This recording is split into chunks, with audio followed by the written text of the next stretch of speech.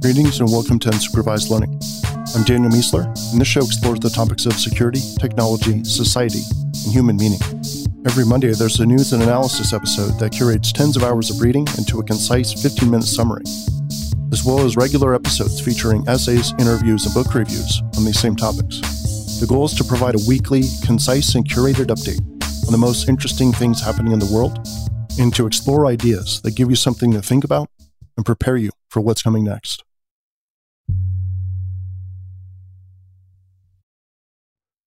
All right, in today's standalone episode, I'm going to talk about some new gaming ideas that I've not seen anywhere else and have their creator, Andrew Ringlein, come on and talk about them.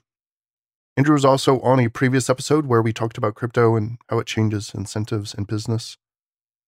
So I've been a steady, casual gamer since high school, and it was actually Andrew that introduced me to role-playing games way back then.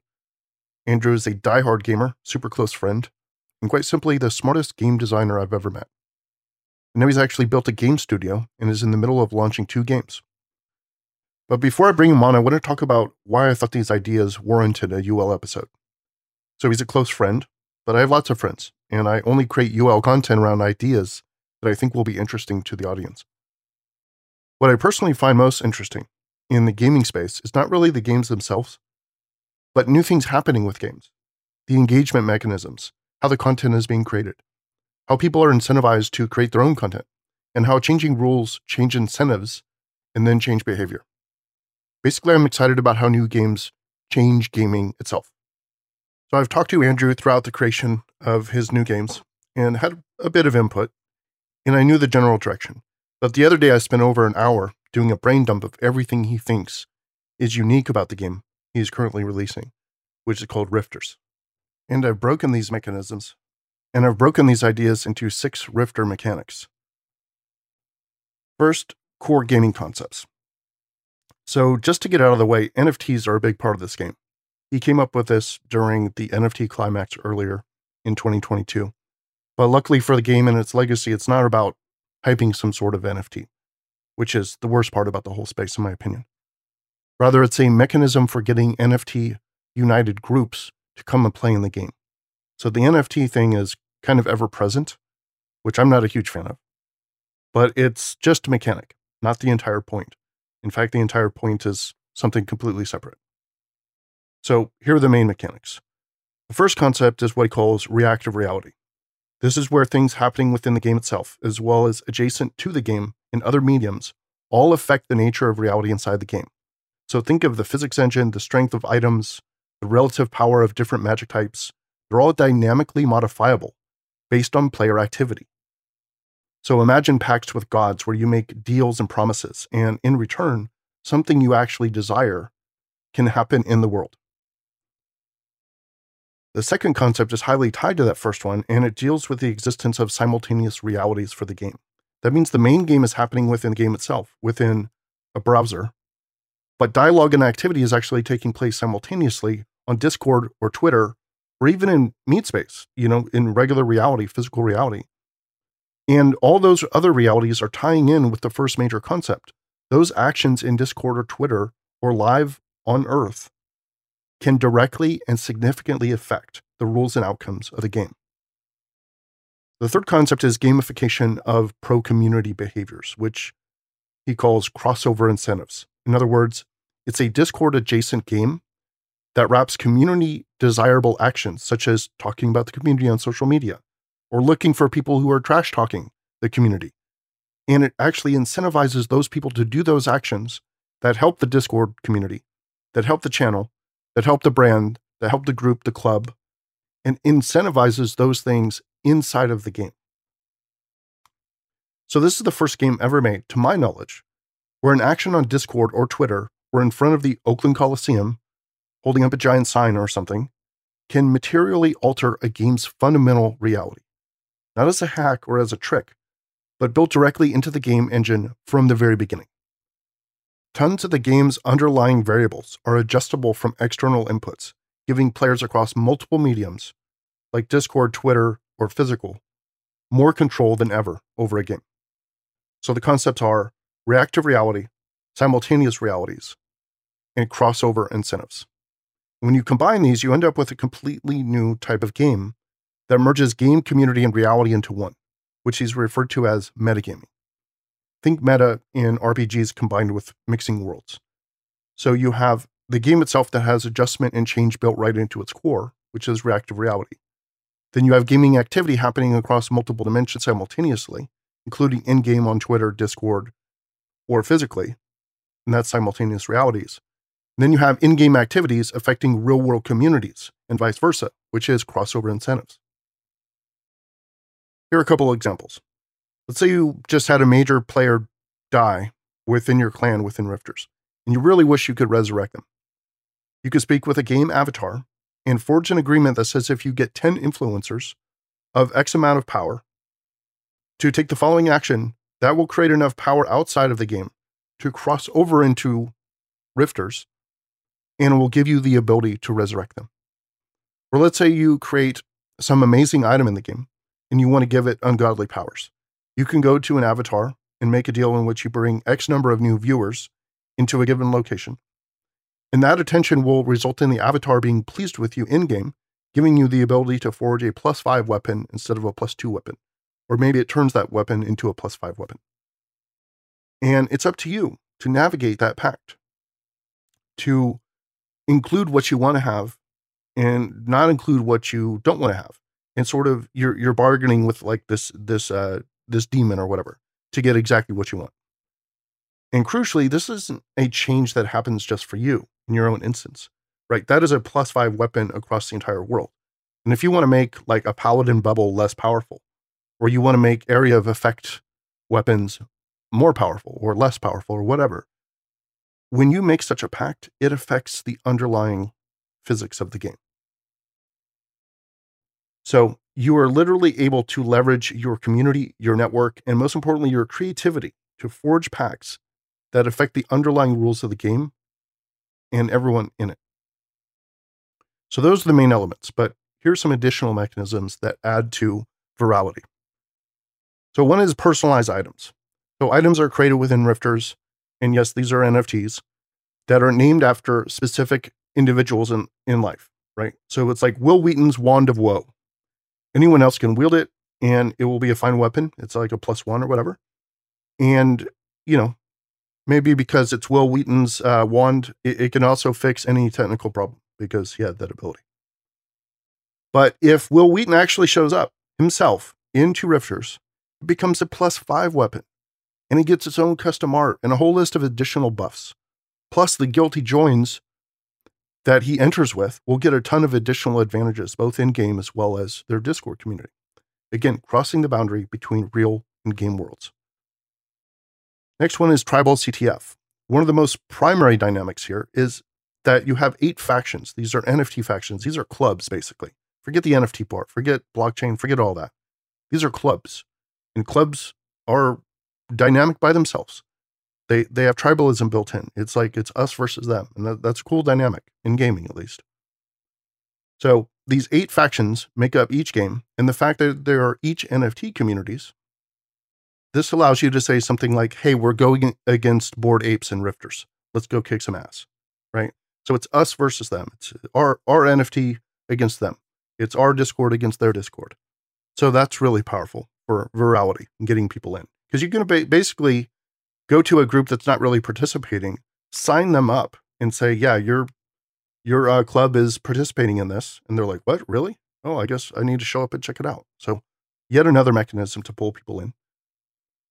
The next one is importance mapping, which is a bit controversial, but the more powerful a given item is, and in this model, it's an NFT. So if you bring an NFT from another world, it is more powerful inside of Rifters, right? So the more important or powerful that particular item is, that particular NFT is, if it's an axe or sword or whatever it is, a shield, it will be more powerful inside of Rifters. So again, this is incentivizing big clubs with powerful NFTs and powerful items, whatever those items are, to bring them into the game. And again, think about game design here. Think about what makes a game go viral. This is not about the NFT itself.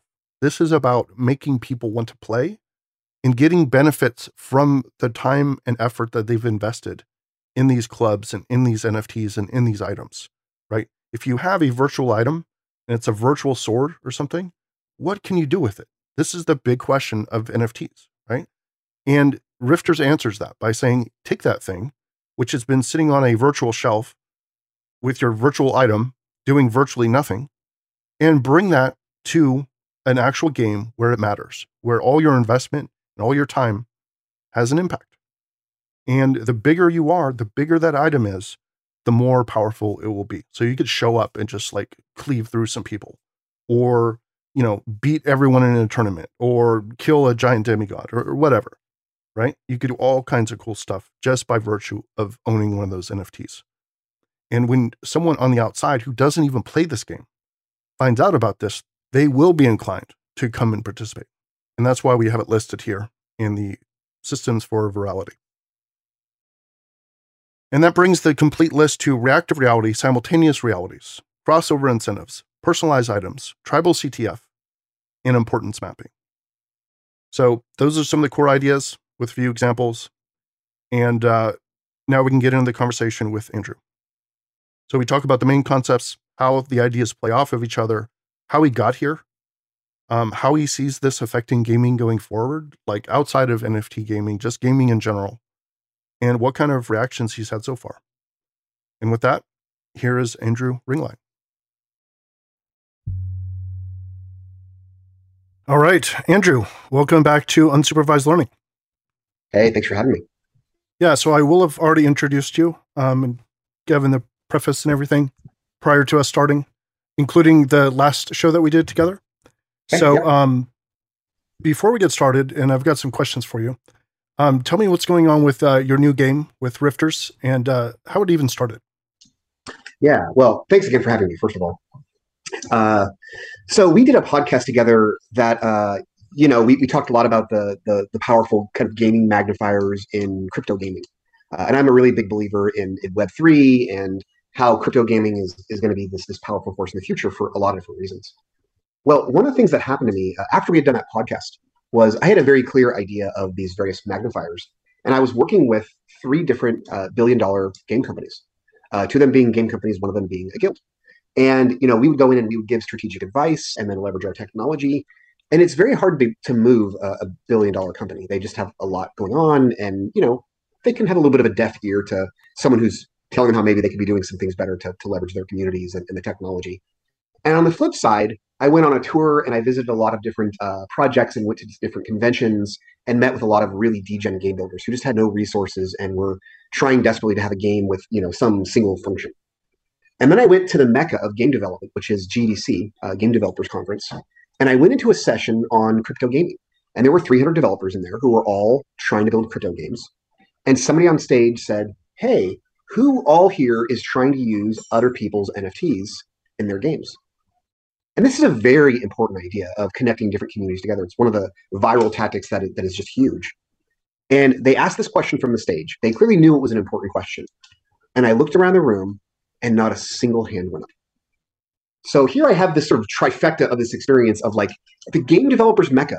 Everyone is trying to build crypto games and literally no one is thinking about including other people's NFTs because they want to sell a fence in their own backyard and then sell stuff out of their own location and not use other people's things. It's like nobody wants to build a road for all the cars that exist. They want to build their own railroad and then make you have to buy their thing, right? Well, when you combine those things together, my experiences with the billion-dollar companies, my experience with degen projects, and then seeing this happen in GDC, I left that room just shocked. And I called some of my colleagues at Community 3 and said, hey, listen, literally nobody is building the right games. These ideas are very strong. They're profound. They're going to change the world of gaming, and no one's doing it. And people are focused on short-sighted, like let's make some money in the door. People are caught in doing the old thing they used to do. And literally none of these new game developers, the degen game developers and the billion-dollar companies, none of them were using all those power principles. Not all of them. They were using like one or two.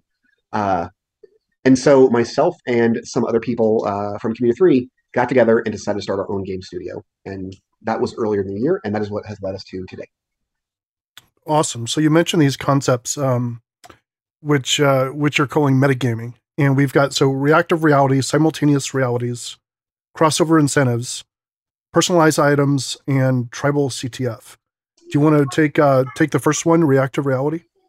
Before I do that, let me actually address just the idea of metagaming for a second, because not only are all these elements are powerful, but let's just talk about a user for a second. If you have a user on a mobile phone compared to a user playing a PC game, or a user on a console.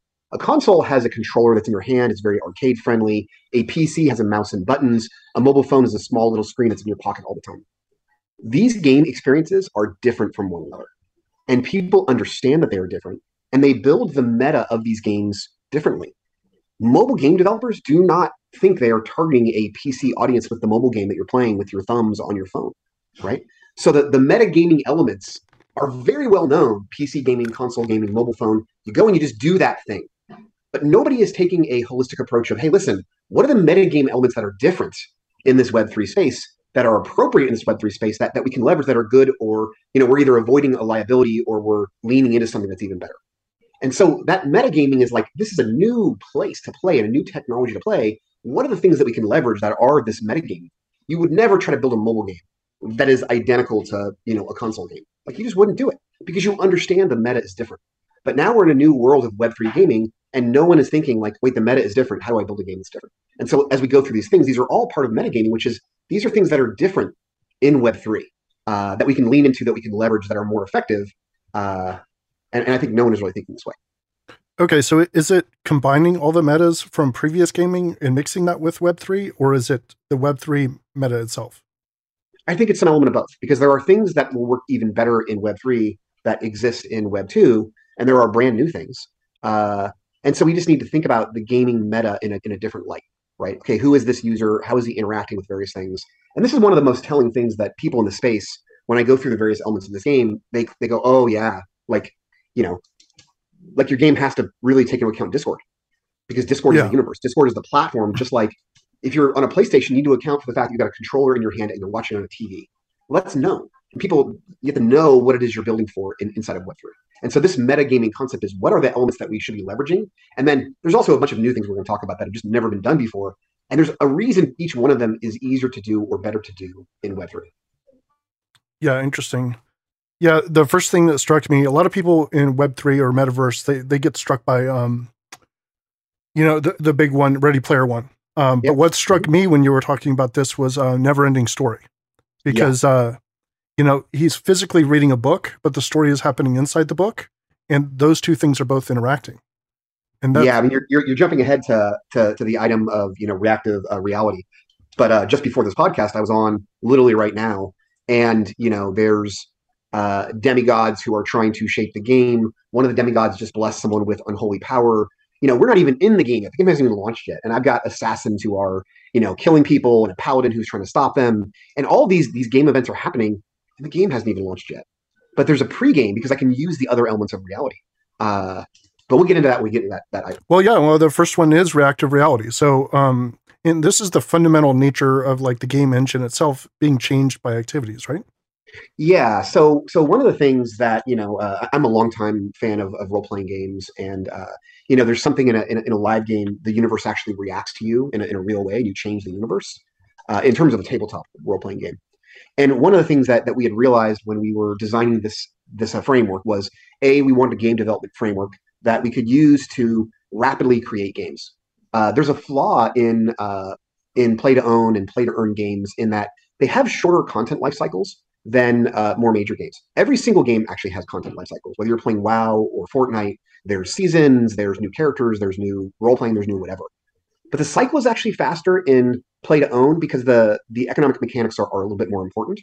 But every single game has the same element where you constantly need content.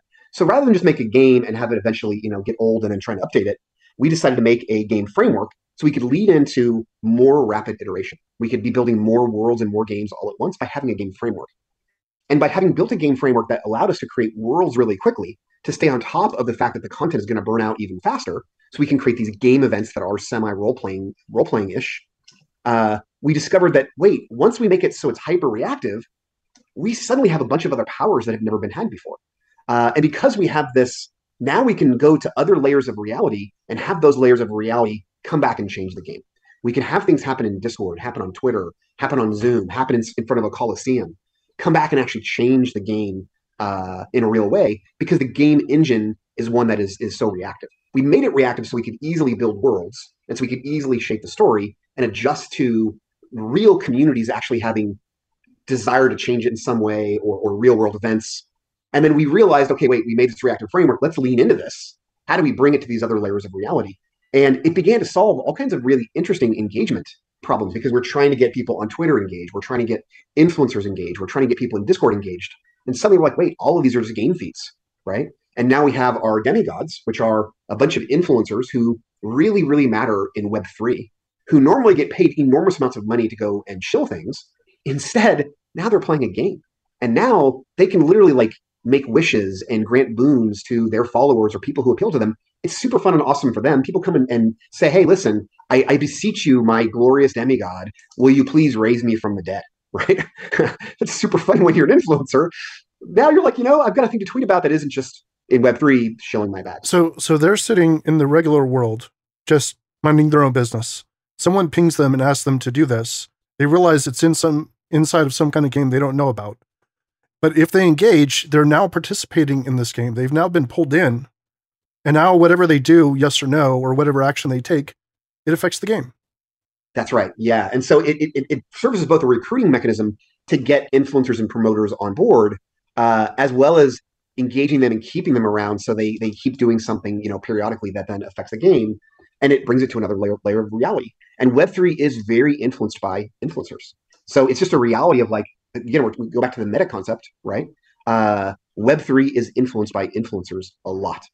Okay, great. Well, let's not avoid that. Let's lean into that. How do we leverage the thing we've already built? How do we leverage this reactive framework to go and engage those influencers in a fun way in the game? And so far, it has gotten a really good response. Like about a week ago, I basically told some members of the community about demigods, and there is literally a list of 25 people that are very hard to reach. Each and every one of them is very influential. Most of them are multimillionaires who just shill their own bags. And a bunch of the community members reached out, and I think we've had about 10 of the 25 be like, oh, wow, that sounds really fun and cool, and I want to be a part of that. Now, normally, if you want to go try to like hire those 10 people, it's going to cost you, hiring those 10 people probably costs $2 million. But getting them interested to be involved because people are framing it in a fun way, and because they get to be part of this first reactive experience inside of a game, that's a total game changer. Yeah. So, and you were mentioning demigods before we got on the call. What types of actions can they take that can affect the reactive reality? Like, give an example of what they might do. Yeah, and by the way, the demigods is the simplest example because it's the most broad, but there are a lot of other examples too that I think would take a long time to go into all of them. But the demigods can basically make one wish per week on Twitter. And the wish has to be in a certain format. It has to have the hashtag and the @ for the Rifters Twitter account. And then they can make any wish they want. They can literally wish for anything. They're only ever allowed to wish the same type of wish once. So it has to be unique. You can't do the same thing over and over again. And they can wish for anything in regards to the game or game adjacent. And based on the power of that person's social media influence, their demigod rank, and how they phrased it, we interpret that, and then we implement that inside of the game. So one of the groups that just asked for a demigod is the Solana Yacht Club. Basically, it's the Bored Ape group that is representative on Solana. And they have some people in there who are pretty big influencers, and themselves as a group, they held a lot of sway, right? They're like the Bored Apes on Solana. They are literally the Bored Apes on Solana. And they really want one of these demigods. And one of their founders is a big time gamer, and he's super excited about being able to like mess with people, or even derive value and be like, you know what, I want to wish myself to have the most rare item I possibly can. Or, you know what, this person pissed me off, I want to try to strike them dead in the game. Or, you know what, I want there to be a statue in the game of a Bored Ape, in particular my Bored Ape. I want my Bored Ape to be a golden statue, and if anybody who prays to it can get a blessing. And he can make that wish. And we can literally, in the course of a morning, add in a golden statue of a Bored Ape, where you pray to it and you get given this thing called a blessing. It's one of the status effects. And we can add it in the morning. And he can literally just be like, I want to do this thing. And a lot of people will see it. A lot of people on ETH, a lot of people on Solana will go, what the heck is going on? This guy just added a statue to himself inside of a game. I kind of want to go see that. Like, what is that? That is bizarre. And that creates constant attention, and it takes that layer of reality and brings it into the game. Well, so here's a question for you. And we were going to do this later, but might as well get into it now. So, where do you draw the line between wanting to maintain the in-game environment versus allowing them to like bring Bored Apes, for example, into the game? Like, do you demand that they sort of theme it so it becomes part of the game, or is it allowed to be like a sore thumb sticking out there like an avatar of the outside?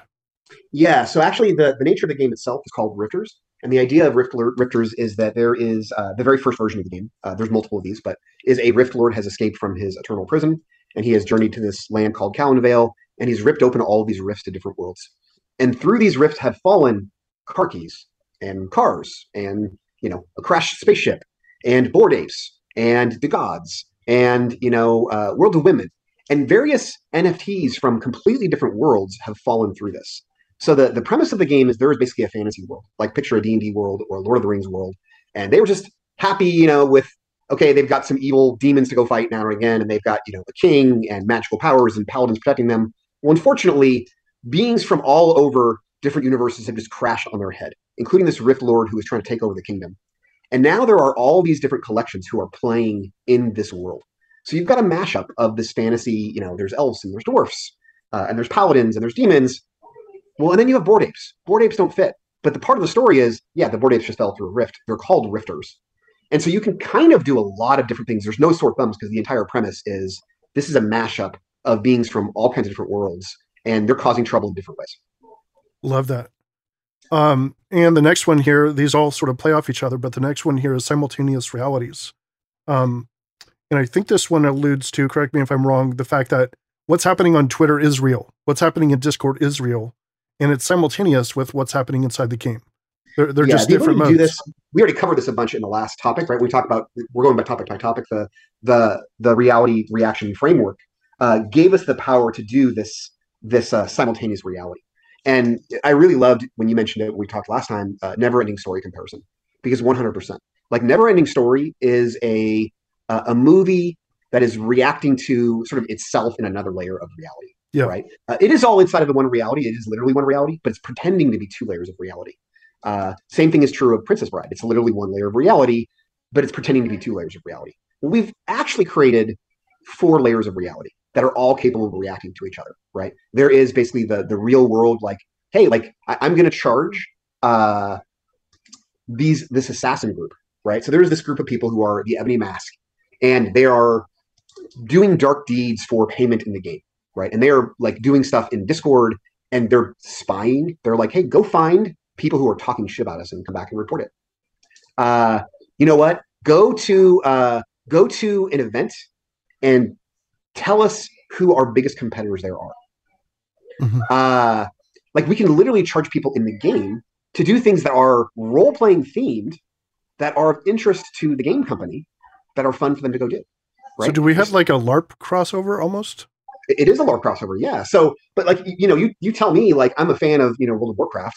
If it's like, wait a second, I can get a more powerful item or an interesting role if I go to this convention I was going to anyway, and now I've got a secret mission of collecting business cards or, taking pictures of people, me behind their backs pretending to stab them, or gathering intel, or recruiting other players, or walking around with a sign saying, like, come play Rifters, right? Or getting a hold of one of the top influencers who's going to be at this event. Whatever those things might be, people like to have stuff to do, right? If someone's already going to go to that convention, don't they want to go do something that's involved in their game? And people have never really crossed this threshold before because there's not really very interesting things to do in games. But now there is, because we happen to have created this reality reaction framework. So now we can really enable and lean into these other layers of reality. We can lean into the meat space. We can lean into Discord. We can lean into Twitter. And we knew we had to do this because Discord was such a big component of Web3 gaming. Half of the world is just present in Discord. So we knew we had to be reactive there. And once we had built sort of the framework and the ideas and the methodology and leaned into Discord, we're like, wait a second, hold on. Influencers are a massive portion and they live on Twitter. It's another layer of reality. Let's do that. Now, like, wait a second. These events and these meetups actually really matter. You know what? Let's do these events and meetups as well. And now we're reaching out into all these different layers of reality. And I believe it's going to pay some pretty significant dividends, especially in Web3, because Web3 lives in all these reality layers. Actually, people go to parties with their NFT. There's very important gatherings where it costs you $100,000 at the door to have your right NFT to walk into that room. It's a very important party. Twitter unbelievably defines what people think about and are paying attention to in Web3, and then Discord is where people live. And by having built these hooks into those three other levels of reality, now we're doing actual never-ending story, where there's someone reading a book, playing a game, changing the game as they go. Yeah, I love this. And then that takes us right to the third one, which is crossover incentives. So like you said, you could basically incentivize somebody to find out who the competitors are, or find out who's talking crap, or, I don't know, get an autograph from a certain person, or recruit a certain influencer. And that physical action in reality, in physical reality, in meat space, gives them some kind of advantage inside the game or inside the Discord community. Yeah, this type of crossover incentive, this is a thing that we do at, C3, Community 3, my other company, a great deal, where we give people incentives for performing different kinds of actions. And you give them the right incentive. You want to get someone to do something, you give them the right incentive. If they have the right incentive, they'll go and do it. So how do we leverage all of the right incentives so we can get people to go do all these different layers of reality that are empowered by this reality reaction framework? And you create the right incentives. Now we have multiple types of incentives. That's everything from in-game currencies to roles in Discord to roles in Twitter. And actually, every single one of the elements of reality has another way you can give an incentive. Like, what's the incentive we gave to demigods? Well, actually, their incentives are engagement. People will come and show up because they've got cool things. They actually have an NFT that is actually going to be worth a pretty penny because they can sell it and someone else could adopt that demigod status. So their incentives are increasing the value of their NFT and engagements with their community. Well, they have another third thing they can do, which is they can create value in any other layer of reality, right? And so we have given them incentives to behave in a way that we want them to behave. Now we're giving incentives to people in Discord, and now we're giving incentives to people inside of game, which is very typical. Now, most companies go, okay, how do I create incentives in game for the behaviors I want? And we're going, no, it's not just about incentives inside of the game. How do we create incentives that makes you go and bring 10 more people to come play this game, or makes you go do a podcast about it, right? Whatever the incentives are that will drive you to do behaviors that aren't only in a game, but that also drive awareness, they drive marketing, they drive recruitment, they drive engagement in other platforms. Yeah, very cool. And the fourth one here is one of my favorites, personalized items. Yeah, this is a very sort of focused inside of the game thing that we learned basically in Community 3 from years of testing different mini games and engagements. There's a very specific thing that is super fun.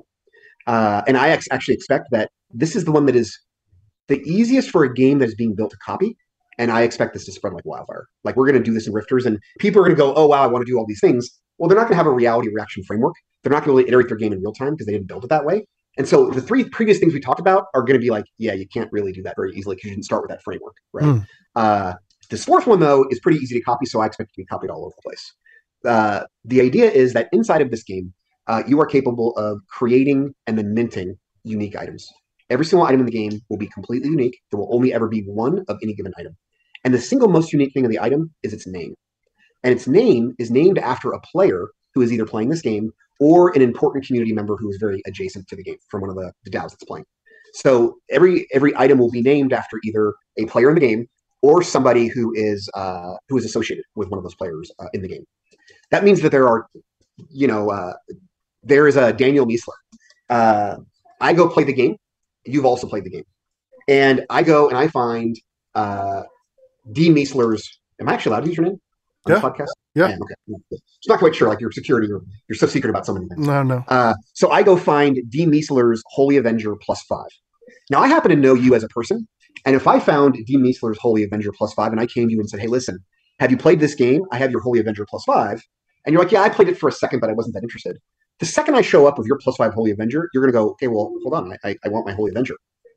And everybody's item is stronger in their own hands than in someone else's. So it creates a really strong reason for people to go talk to one another.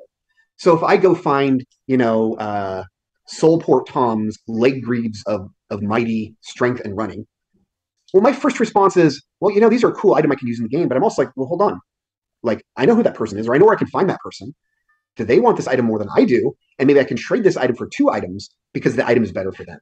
And so by attaching people's names to the items and then allowing people for the items to be stronger in their own hands, now we've created a reason with every single item you pick up, there is a person you want to go talk to. Yeah. And that conversation drives social engagement. And I've seen this. People love negotiating over something that relates to someone else. I saw this. We had this like mystery bag thing giving out people's car keys. And I tell you that if somebody picked up Daniel Miessler's car keys, the thing they wanted to do most was to go say, "Hey Dan, I got your car keys. You want them back? That's going to cost you $5 to get your car keys back."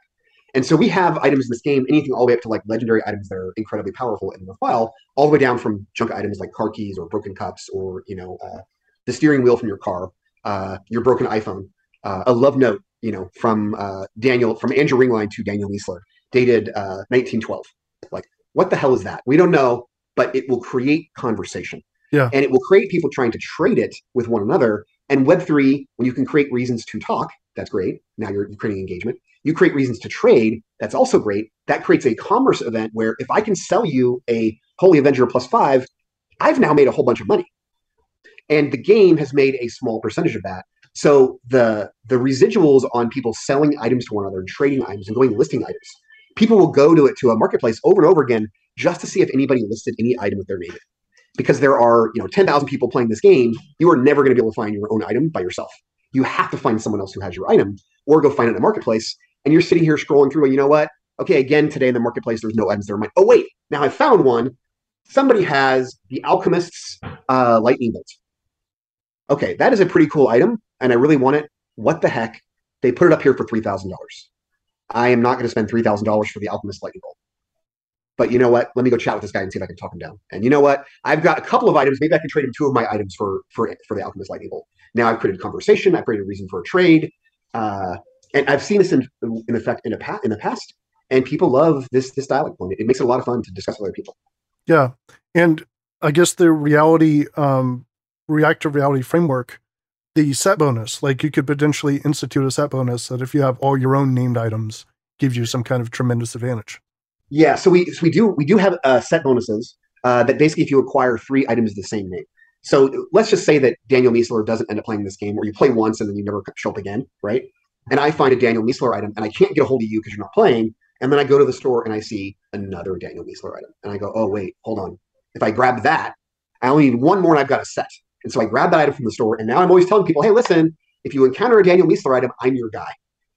And then now I'm building a Daniel Miessler set. And how awesome is that? At some point in time, you come back in, and you're like, wait a second. I just saw that in this game, the guy who's the champion of the arena is literally wearing a Daniel Miessler set of artifacts. Like, how awesome is that? And they're even better if they're in your hands. Right. So, this is a really fun element that I've seen in the past that I believe will go very well. And I believe that lots of other games will try to copy this in the near future. Yeah, I think you're right about that. And the next one is Tribal CTF, which feels like it could have been at the beginning, but the whole idea of just reaching out to these 8 NFT communities and saying, your community is now playing, whether you do anything or not, like they are playing, you come participate, right? You've just instantly pulled so many people in. Yeah, and that's the thing. Everybody is trying to create their own group of players, right? So everyone's trying to go make their own game in their own backyard and then bring everyone to their front doorstep. Well, the thing is, the players in the current Web3 world, they're attached to projects. And they have a home, they have an identity. They're a part of Bored Apes, they're a part of the Gods, they're a part of King of Three, right? And they have an identity, they have a PFP, they have a group they hang out with, they chat. And there are a lot of gamers, but they really have a pride of the school that they're in. And this was that first thing that kind of led us into being, you know what, we got to make it ourselves, because literally no one is thinking this way. How do I make a game that includes all of them? How do I make a game so they can show up and play with their own NFT? I've got a Mercedes sitting in the car. I've got an NFT that cost me 30 grand. And do I want to play a game with that NFT and go kick people's ass, right? And my NFT costs 30 grand. Your NFT costs 5 grand. Do I want to come and decapitate yours with my badass NFT? You bet I do. And when I can do that, what am I going to do? I'm going to tell all of my friends. This is one of the huge advantages in Web3 that is being overlooked is there are already really passionate and committed communities that have rivalries with one another, who are really looking for things to do. And when you can do those as a tribe against another tribe, you get a lot of passion. And so this has been built very, very core to the Rifter's nature. We launched a game a month ago called Solana Winter War.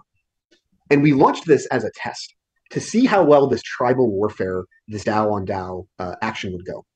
And we got 16 different DAOs, which are decentralized autonomous organizations, but really they're clubs. We got 16 different clubs to play in this. And inside of the game, their own art was used. And we used a very basic game, like a Plants vs. Zombies. It took us a couple of weeks to sort of assemble this thing. And then we launched it with 16 DAOs.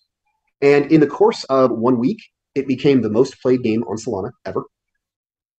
In the course of 3 weeks, it became 3 times more played via MAUs, monthly active users, than any other play to earn game on Solana. Now, how much money is there in gaming on Solana? I could go to the news right now and I could find all kinds of people who've raised $50 million. Like I know someone who just raised $40 million with absolutely no game and nothing to come build a game on Solana because they have past history as a game builder. And they built a card game that was middle tier successful. So they were literally given $40 million to come build a game on Solana. Mm-hmm. And they're going to build a game. And that game is going to try to attract users to it. And it's if they do okay, it's going to have 1/3 of the users of a game that cost us 2 nickels to build and 4 nickels to market, and had 3 times more adoption than any other game on Solana because we followed this tribal warfare idea. Mm-hmm. Now, based on the ecosystem being in a deep, deep bear market and very low levels of engagement, and a couple of missteps that we made in marketing, I'd say that in our different environments, we would have been 9 times more than the most played game on Solana. But we actually made a couple of mistakes, and the market was really terrible for virality.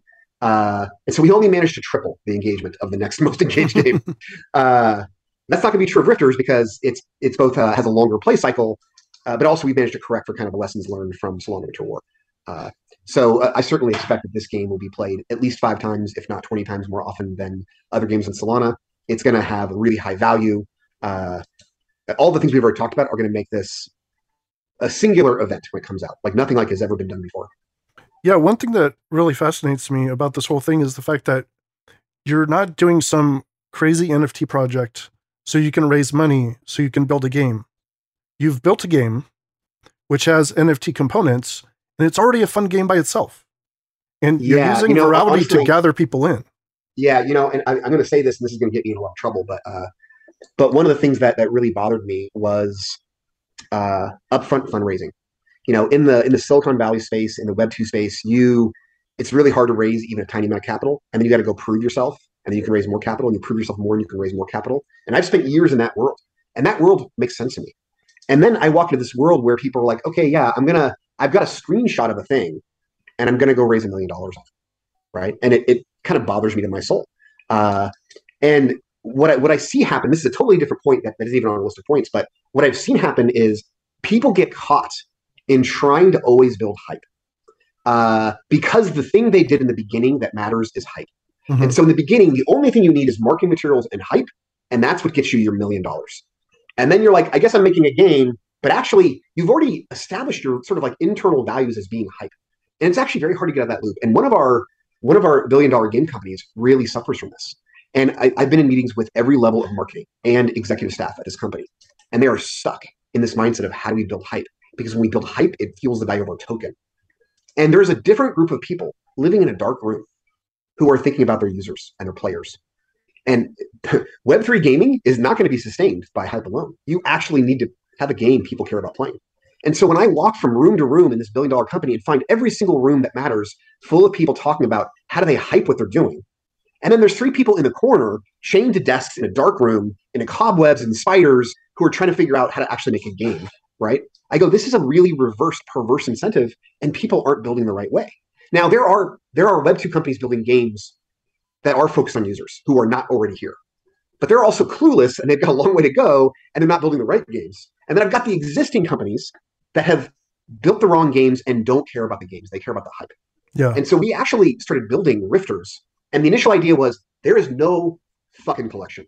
Mm-hmm. And I had people come in the room like, okay, here's what we do for the collection. I'm like, get the fuck out of here. We are not doing a collection. Mm-hmm. We are making a game that people are going to want to play. This game is going to be viral. We're going to take over all of Web3 gaming, but get the fuck out of here with your collection. Like, we're not raising money. We're making a game. Those are different actions. Yeah. And so we started making this game, and then the market got really, really bad. And it got, okay, you know what? It's going to be harder to drive virality. Okay, we probably can't blow up the world the way we thought we could have before. And then one of my colleagues finally, after maybe 5 different versions of let's do a collection, was like, hey, listen, like, how about we do a collection that's weaker, but also more interesting? We added a bunch of other fun types of characters and roles, and we really broadened what could be done in this game. We still try to make the DAOs and the projects be the stars, but isn't there a room for another class of person? Some wandering outcast. You know what? We'll make them an outcast. We'll make them a nomad or an exile, and everybody in the game will shit on them. but we're going to give them some advantages too. And we're going to create another class of person that people can buy into and play more affordably because, Andrew, you're obsessed with having all these blue chips play the game because you want to get the most people who everyone is watching to create viral marketing. Let's make it so the average person can play the game by buying into the downtrodden masses. And he eventually won me over, and then we converted to doing the collection as well. And now, ironically, we're out here actually hype selling our collection before game launch because a bunch of the characters we've added in the collection are actually going to make the game way more interesting. So it's actually more interesting to do the collection first. The game is paid for. Like, the game is built. We could actually build 2 more of the worlds that we have queued up with the funding that we already have. But we are actually doing a collection. That's the irony. Is all of this leads to, you know what, we ended up. And fortunately, my executive producer, who's in charge of principal game production, he is a long time gaming guy who is obsessed with user retention. And user retention flows from, are they enjoying the game? Yeah.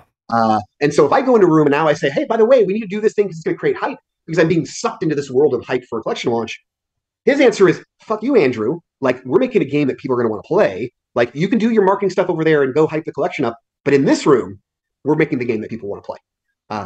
Well, thank goodness for that. Thank goodness for him. And also thank goodness that you're a gamer first and a game designer first. And, yes, and you sure. kind of see, NFTs as sprinkle on top as opposed to the other way around. Yeah, for sure. I mean, I want to make a game that changes game models, that has broad adoption, that is super fun and super interesting. Like, this is a dream for me to have kind of all of these opportunities here kind of lined up in this way. So for certain, I mean, despite the fact that I have to sort of like right now be in a marketing mode, like I really care about the long term. And I'm really looking forward to the actual gameplay. I'm already involved in a little bit of the early gameplay, and it's super fun. And it's just going to get 10 times better when the actual game is out. Very cool. I think we already talked about importance mapping, which was just like the strength of someone's external existing NFT correlates to the strength inside the game. Yeah.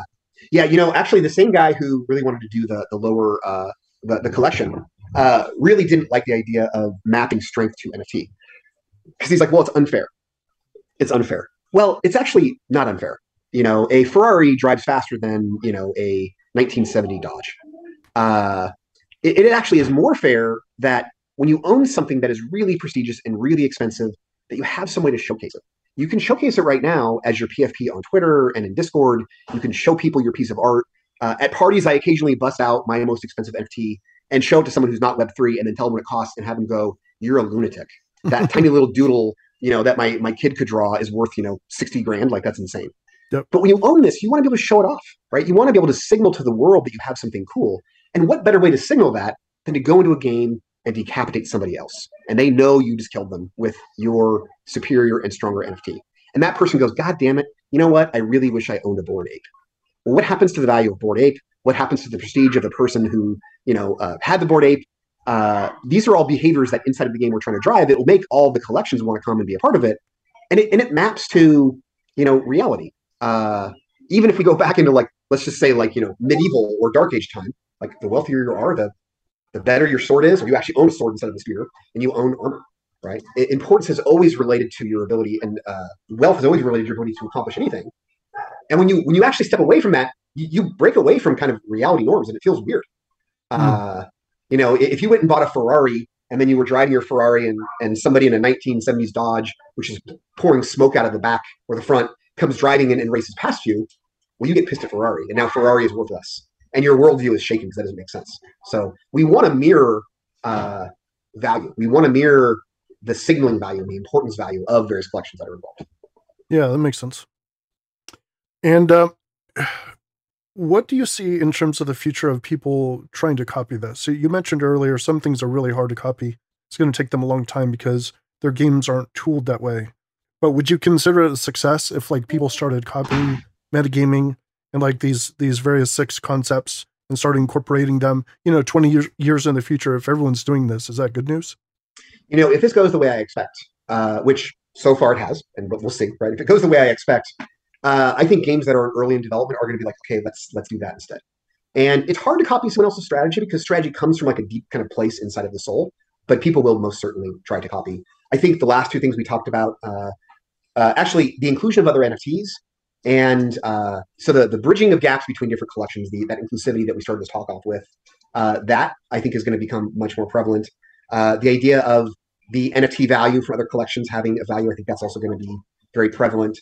And I think the naming conventions, naming things after people, right, and having that happen automatically inside of the technology, that is what I think people will copy. And like I expect that to get to Fortnite, right? Even if Fortnite is not Web3 in in 2 years, like how do they include now that your gun is named after somebody? Yeah, totally. Like it's absolutely a thing that they'll do, even if they're not doing it in Web3.